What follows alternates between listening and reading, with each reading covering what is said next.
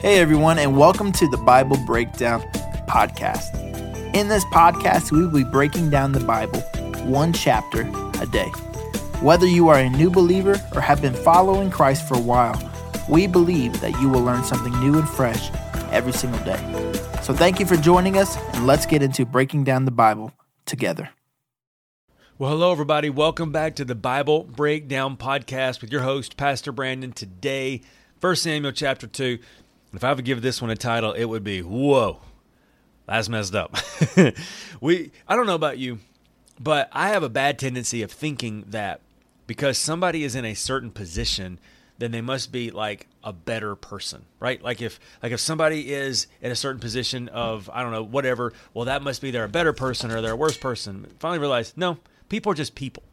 And we have to be careful not to put anybody on a pedestal, but everybody's people, right? Well, we're going to learn about that today and realize there are two people that should definitely not be put on a pedestal. We're going to talk about that in just a moment. But as always, if you like what we're doing here, make sure you like, share, and subscribe to the YouTube channel. Leave us some comments on the video. Let us know how you're engaging with God's Word. Also on the podcast, leave us a 5-star review. It really does help us. Make sure you go to my blog at brandoncannon.com. At the very top there, you can subscribe to my weekly newsletter, and it is the Bible Breakdown After Party, where I'm going to tell you about my favorite posts that week that we were going through, some interesting articles I found, and I've added a section called Answering Questions. Always want to make sure we're answering apologetic questions so you can know what you believe, you can have faith in what you believe, and you can share what you believe. And so we're adding that section as well, okay? Also, where we all gather, the Bible Breakdown discussion. Make sure that you are going there. And I'd love for you to comment on some of those posts that we write about every single day. That's what they're there for, is so that we can engage with one another. Because the more we dig, the more we find. And speaking of that, if you have your Bibles, you want to open them up with me to 1 Samuel chapter 2. We're going to keep up with what we were talking about yesterday. Yesterday, we were talking about this overall idea. And I know it took a while, but 1 Samuel is a real big book. And it is talking about a lot of stuff that's going on. And the overall theme is God's providence despite our silliness. And that is, even when we get up to no good, get up to some shenanigans, some tomfoolery, God still nudges things here, move things there to get us where we need to be. And that's so very important, because as we look at different things in life, sometimes we can look around and go, well, ain't nothing but a bunch of silliness going on around here. And I don't mean the good kind of silliness, but to realize, even in that, God is moving here, nudging there, and slowly getting us where we need to be. And so we can constantly have faith that even when I don't know where I'm at, God hasn't ever lost us. And we see that yesterday with a lady named Hannah who prayed and prayed and prayed for God to give her a family. God finally gave her a family, but when he did, she was also faithful to keep her promise. And she gave Samuel to the Lord to be a priest, to rise up and to be what God's called him to be. And so we're going to see chapter 2, where Hannah is going to praise the Lord for the opportunity to be a mother, and then we're going to see some definitely some silliness going on, and I don't mean the good kind. So here we go. 1 Samuel chapter 2, verse 1. Hannah prayed, "My heart rejoices in the Lord. The Lord has made me strong. Now I have an answer for my enemies."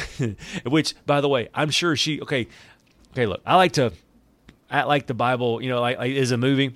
And so, when she said, "Now I have an answer for my enemies," I know she had to pause and look at Peninnah, the lady who kept giving her a hard time about having family. So I want you to be like, "The Lord has made me strong." Look over at Peninnah rather, and then finish the whole song. So here it is. Let me say it again. "The Lord has made me strong. Now I have an answer for my enemies." Peninnah, "I rejoice because you rescued me. No one is holy like the Lord. No one besides you. There is no rock like our God. Stop acting so proud and haughty, Peninnah. Don't speak with such arrogance, Peninnah. For the Lord is a God who knows what you have done. He will judge your actions. The bow of the mighty is now broken, and those who stumble are now strong. Those who are well fed are now starving, and those who are starving are now full. The childless woman now has 7 children, and the woman with many children wastes away. The Lord gives both death and life. He brings some down to the grave, but raises others up. The Lord makes some poor and others rich. He brings down and he lifts up others. He lifts the poor from the dust, the needy from the garbage dump, and he sets them among princes, placing them in seats of honor. For all the earth is the Lord's, and he has set the world in order. He will protect his faithful ones, but the wicked will disappear in darkness. No one will succeed by strength alone, for those who fight against the Lord will be shattered. He thunders against them from heaven, and the Lord judges throughout the earth. He gives power to the king. He increases the strength of his anointed one. Then Elkanah returned home to Ramah without Samuel, and the boy served the Lord by assisting Eli the priest.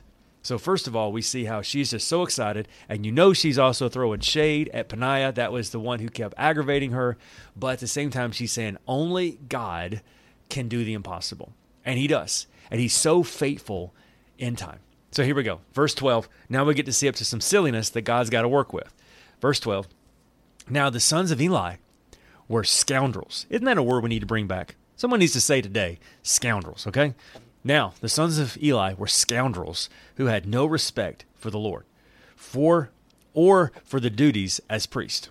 Whenever anyone offered a sacrifice, Eli's sons would send over a servant with a 3-pronged fork.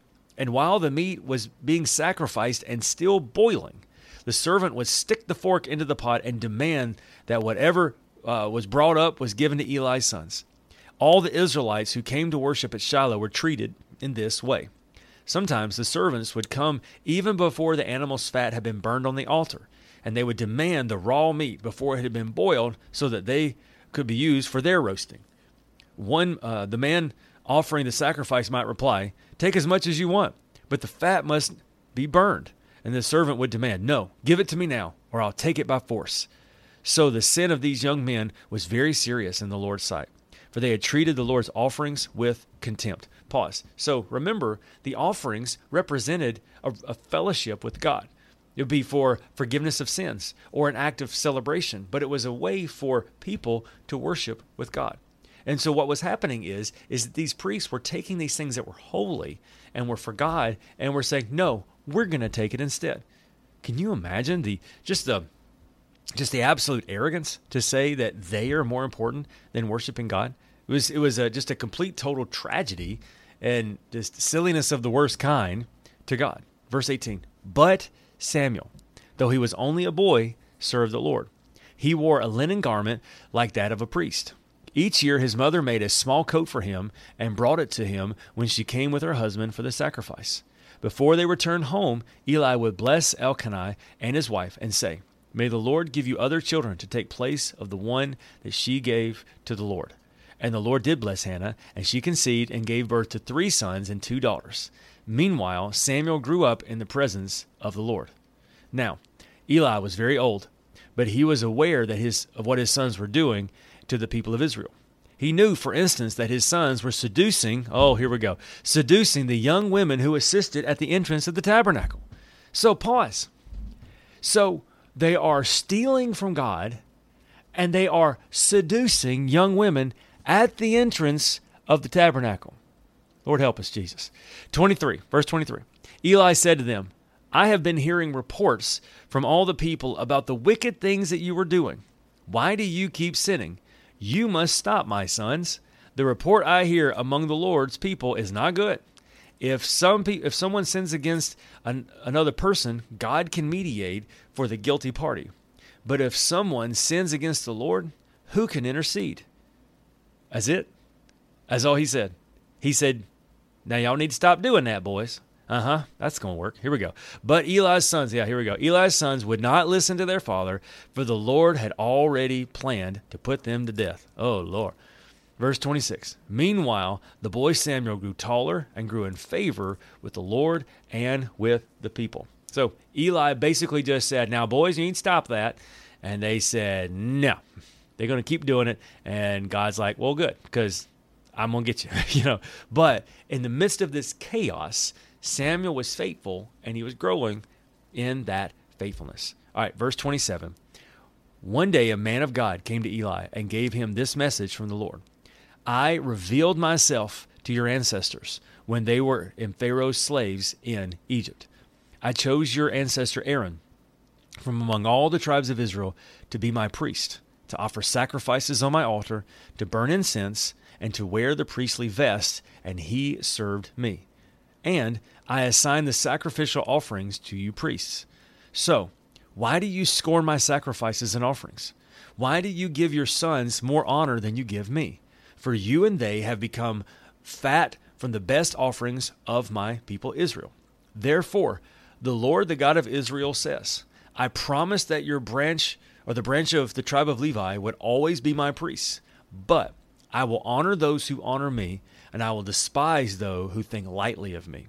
The time is coming when I will put an end to your family, so it will no longer serve as my priests. All the members of your family will die before their time. None of them will reach old age. You will watch with envy as I pour out prosperity on the people of Israel. But no members of your family will ever live out their days. The few not cut off from serving in my altar will survive, but only so their eyes can go blind and their hearts break, and their children will die a violent death. Lord, help. Verse 34, and to prove that what I have said will come true, I will cause your two sons, Hophni and Phinehas, to die on the same day. Then I will raise up a servant who will serve me and do what I desire, and I will establish my family, and they will be priests to my anointed kings forever. Then all of your surviving family will bow before him, begging for money and food. Please, they will say, give us jobs among the priests so that we will have enough to eat. So as I said, whoa, that's messed up. So as we can see, on one end, you've got Hannah, who's so excited. She's honoring God, and she's seeing God move in her life. On the other side, you got bad people doing bad things for bad reasons. But right in the middle of all that, you got Samuel. He's just being faithful. He's just honoring God. And in the midst of all of this chaos and silliness, God is still moving things into place. Because as you can tell from that last verse, the person that is prophesying this, they're prophesying about Samuel, who's going to rise up and is going to take charge.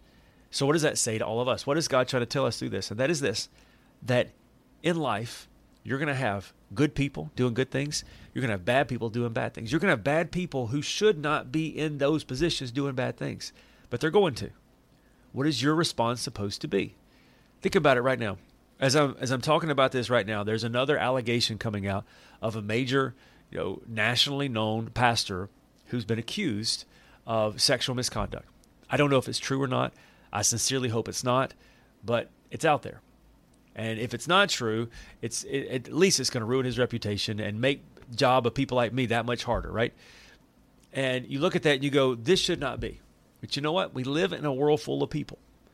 And people they're going to do bad things. Jesus is the only perfect one. Well, what does that mean? Does that mean that we give up? Does that mean we walk away? There's going to be other people like Hannah. It's going to be so very blessed, so many great things going on. Are we going to look at them? Is that going to make us discouraged? Boy, I haven't ever been blessed like that.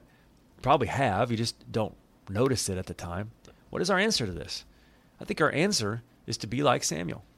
Is with all the silliness and all the chaos going on, we just continue to be faithful.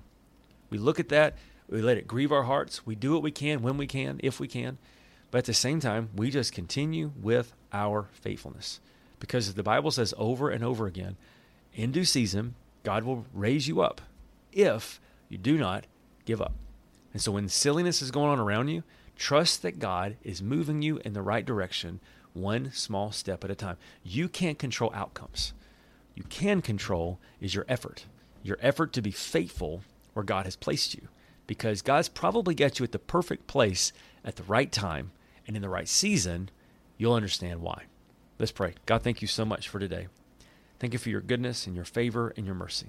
God, I'm so thankful that your word speaks to us like this, because there's so many things we can grapple with, so many ideas.